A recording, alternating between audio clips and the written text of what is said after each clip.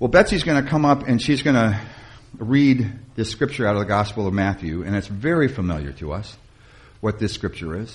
We've heard this story over and over again, and I just want to remind you that we are now in this time of Lent.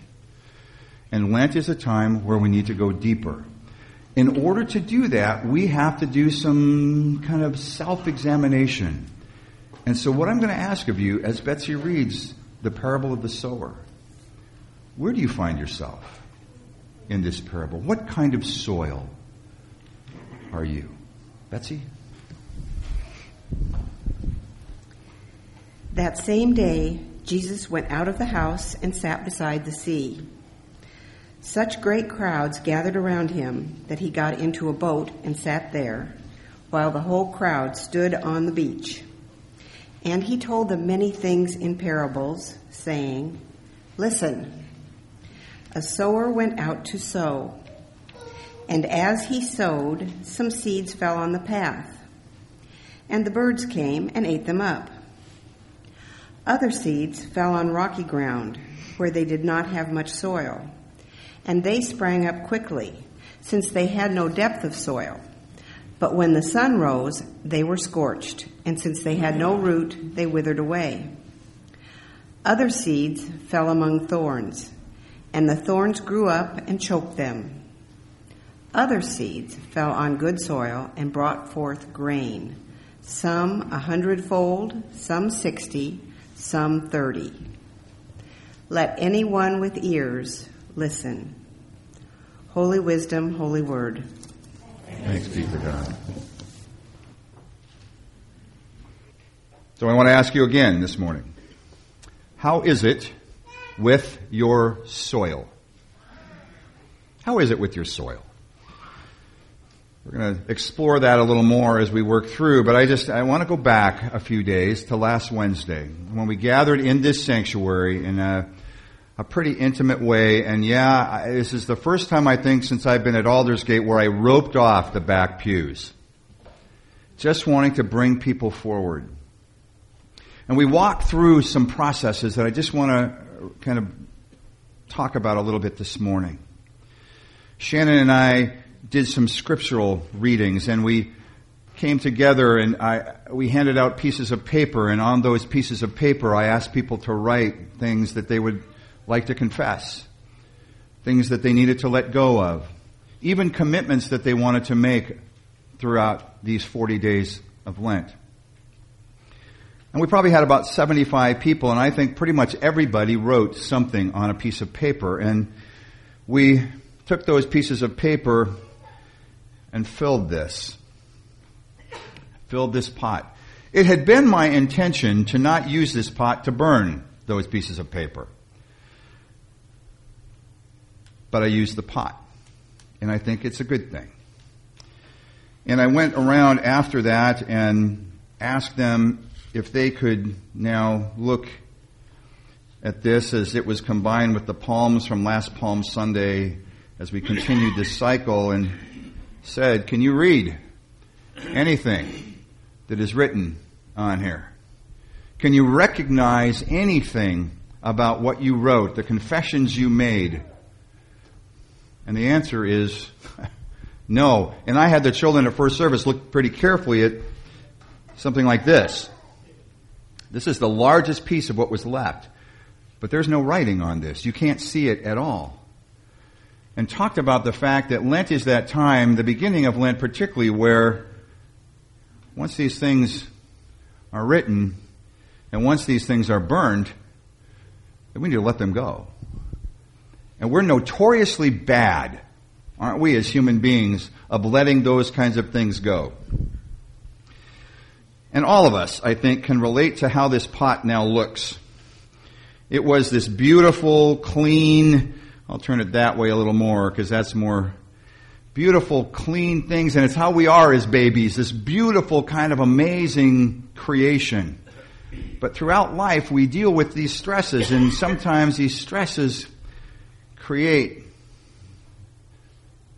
a difference in us. But the more we allow God to enter into this time in our lives, the more we are able to let go of things, the more that we're able to confront or even go deeper in our lives, the more we become whole and the more we're recreated and renourished and rejuvenated into something beautiful again. And it's not like we're not beautiful anyway, but there are things that happen inside us that churn, that separate, that cause harm. But here's the deal. Lent is that time where we remember Jesus in the desert for 40 days. And there's some incredible symbolism around Jesus being in the desert for 40 days. And I remind you, anytime you see the number 40 in Scripture, anytime, it means new creation, renewal. Anytime you see desert, like the Hebrew people wandering in the desert for 40 years, it means being tried and renewed and refined by fire. Jesus in the desert for 40 days. Something new is coming, and he is going to be refined by fire. And that's what this is. This is an amazing time, and one of the things that I forgot to do on Wednesday night, I talked about forest fires a little bit, and what happens in a forest fire is not a bad thing. We look at it and we think, what a terrible, terrible event, and yet what forest fires do is they have the potential for renewal in a forest. They burn down the old to allow the new to come in. And fire does that in our lives. And what I forgot to do was add ash to the plant that we planted on Wednesday night, because there's a replenishing that happens out of the ashes in a forest that is burned. And there's a replenishing that can happen in our lives when we're able to let things go. There's a replenishing in our lives that happens when even we symbolically burn those things so that they're unrecognizable anymore. Lent is that kind of time. Lent is that kind of time that allows us to be renewed, to be replenished, to move beyond the old and have something new planted in us. But here's the challenge. Again, I said this Wednesday night. I want to repeat it this morning. The challenge for us is that we can hope, that we can dream about being renewed. We can think about being renewed. But like planting, until we take the specific actions needed, all that becomes is a hope and a dream. And Lent, again, is that time of action. So on this first Sunday in Lent, I want to talk a little bit about this parable. Now, if you're in my Wednesday or my Sunday class, you'll know this is a reminder that that parables are written and spoken for a very specific reason. In the Greek, parable literally means to cast beside. Not cast aside, to cast beside. To place something alongside a teaching that causes your mind to think more deeply about the potential in that teaching. To cast beside. It's like a tease. It's like a teaser that just forces you to wonder, where am I in this parable? What does this have to do with me? And more importantly, what does this have to do with what God's hopes are for me and for the world? There are 37 parables in the Synoptic Gospels, Matthew, Mark, and Luke. 37 parables. And one of the amazing epiphanies, I had no idea. I mean, I had some inkling, but no really deep idea that if you really want to understand what Jesus is trying to say and what he's trying to do, then you need to unwrap the parables. There is secret, deep meaning within every one of those that when put together become the overall teachings of Jesus. 37 parables. There are even, of those 37 parables, 15 of them can be found in some of the more obscure Gospels, like the Gospel of Thomas. Even in the Gospel of Thomas, the parables are there. And so what we have to do is unwrap what those kind of mean. And I'm just going to help us out a little bit with this parable of the sower and talk about what it has to do with us for Lent. Remember, Lent is a time to set some things aside to create more space for God in our lives. And guess what we have to do at the beginning of that process? We have to do a little self-examination. And for many of us, that's a little terrifying. Well, you're among friends. And we're going to deal with this today. So I want to retell the parable a little bit and just see where you are. Here's a couple of the answers about this parable. By the way, Jesus is the sower. Jesus is the sower. And the seed that Jesus is trying to plant is what's going to bring the kingdom of God to earth. Like, if we went back to Matthew 5, go read the Beatitudes again. And that seed is all about what's trying to be planted in the world through us. That's the seed that Jesus is trying to plant as the sower. However, there are issues. And there were issues then, and there are issues today. And he identifies those issues cast beside as soil. So we have the soil that is hardened. Hardened because it's been walked over and over again. And people in that time were able to basically look over their shoulder and say, oh yeah, there it is. There's the path through that field. We have a little more trouble with that. But think of the parking lot. You got that image? What happens to a seed when you throw it on the parking lot? Not much. Unless it finds a little crack that can go into that soil. Which we had, which now we don't have because we have a new parking lot. But, so think of that solid surface, and a seed goes and the wind will carry it away immediately, or it'll be just burned, or the birds will come down and thank us for having that seed on that parking lot, eat it up, but no matter what, that seed disappears. And nothing happens with that seed. Or how about we have some of the most rocky soil I showed you last week, but just an example of the soil that we have up at our cabin. It is absolutely filled with rocks. And I even asked the children, can anything grow in this soil? And they said, no. It's hard to have rocks in the midst of soil and have things grow through those rocks. It becomes deeply challenging. I'm looking at Farrell and Lee looking at each other about, I assume, your garden this morning, because it's rocky. And it's hard. It's hard to grow through rocks. But then there's the weedy soil. And none of us can relate to moss in our grass.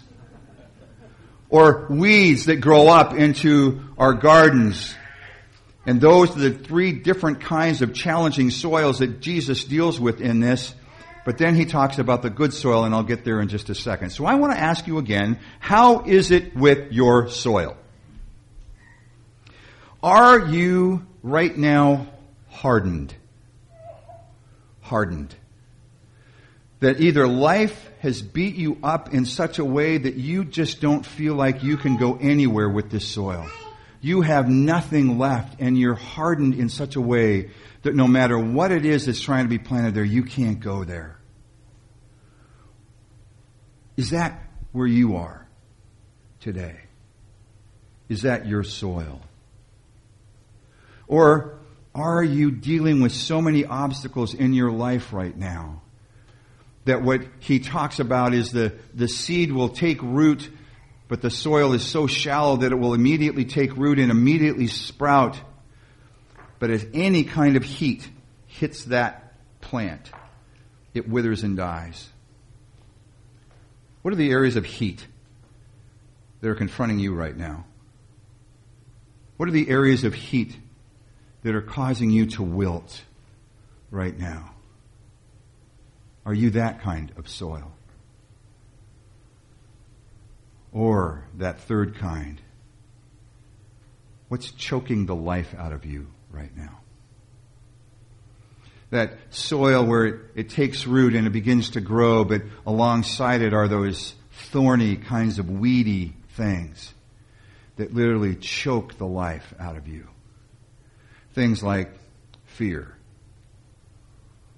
Things like really low self-esteem. Things like other pressures that come in on you. Are you that kind of soil? That's the kind of self-examination I'm talking about through Lent. To ask those kinds of questions, which are hard questions for us to ask. How is it with your soil? Hard, rocky, weedy, choked. But when Jesus went into the desert for those 40 days, he was challenged in ways that went all the way to his roots. And within each of those, he was able to overcome each of those challenges, but by the grace of God. Because there he was, knowing Scripture well enough to quote it back to the challenges, that Hasatan, that adversary that kept attacking him. He was able to prayerfully consider how he might take the hardened places of his life and recultivate those to become healthy. Or he was able to take those rocky places and remove those obstacles out of the way so that what he could do is take root and grow in a more healthy way.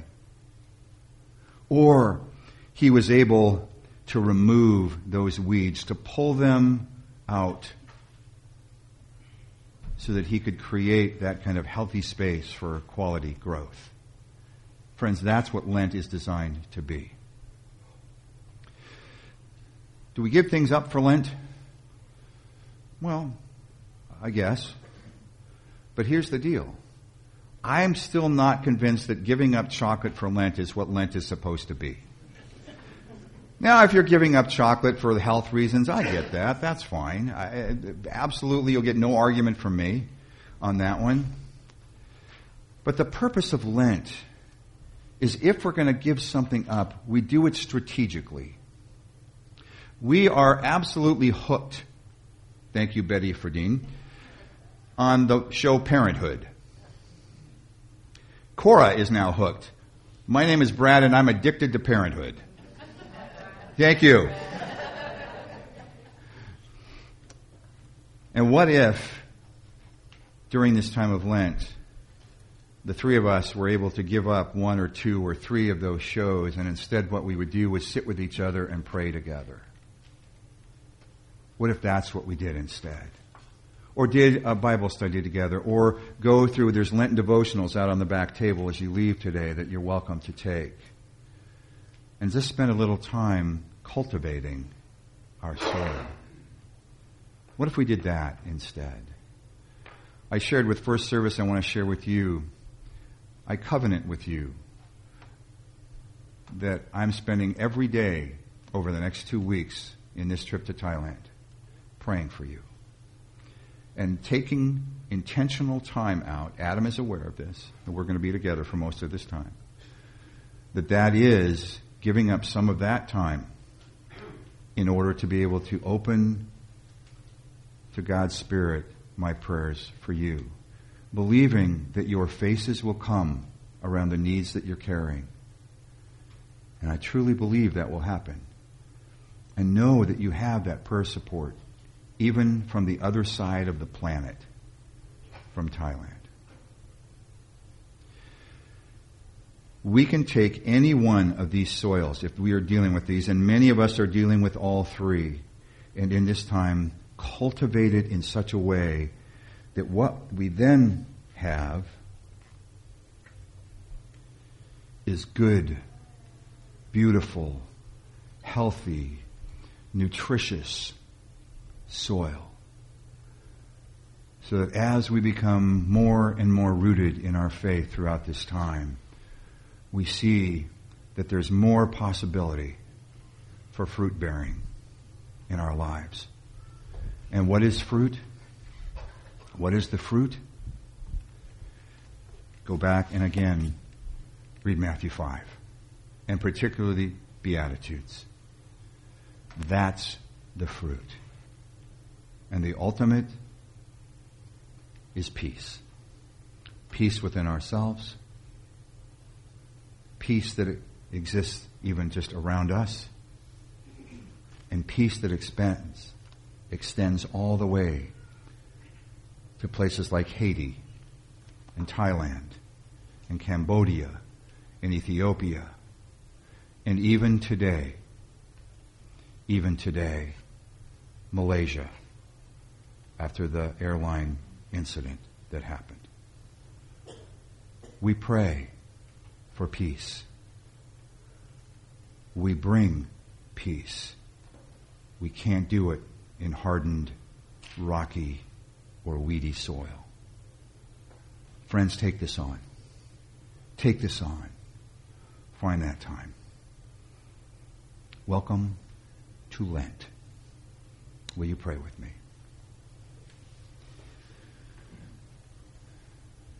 God, we ask that this be a time of soil cultivation, of soul cultivation, where we can do the required necessary work in order to turn that soil over, to push things aside to create space for those seeds of hope and peace and love and grace. We need to take the actions in order for things to take root. And help us take the actions to decide today that we will take those actions. It is Lent.